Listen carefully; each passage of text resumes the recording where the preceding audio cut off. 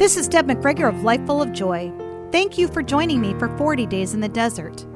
Have you ever heard someone say the expression, "I'm waiting on the Lord"? I'll admit, when I first accepted the Lord as my Savior, I would hear this expression and I didn't have a clue of what they were talking about. I would smile and say, "That's great." Inside, I was thinking, and how long do you wait? I have a different understanding of this phrase now. Sometimes the Lord is working in something and we need to be patient.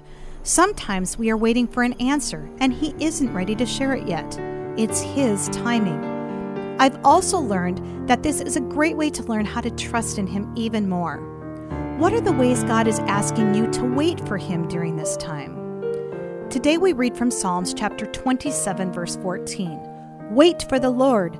Be strong and take heart and wait for the Lord. Let us pray together. Dear Lord, please give us strength when we are waiting on and for you. We know we can trust in you. Please increase our trust. Thank you, Father, in the name of Jesus Christ.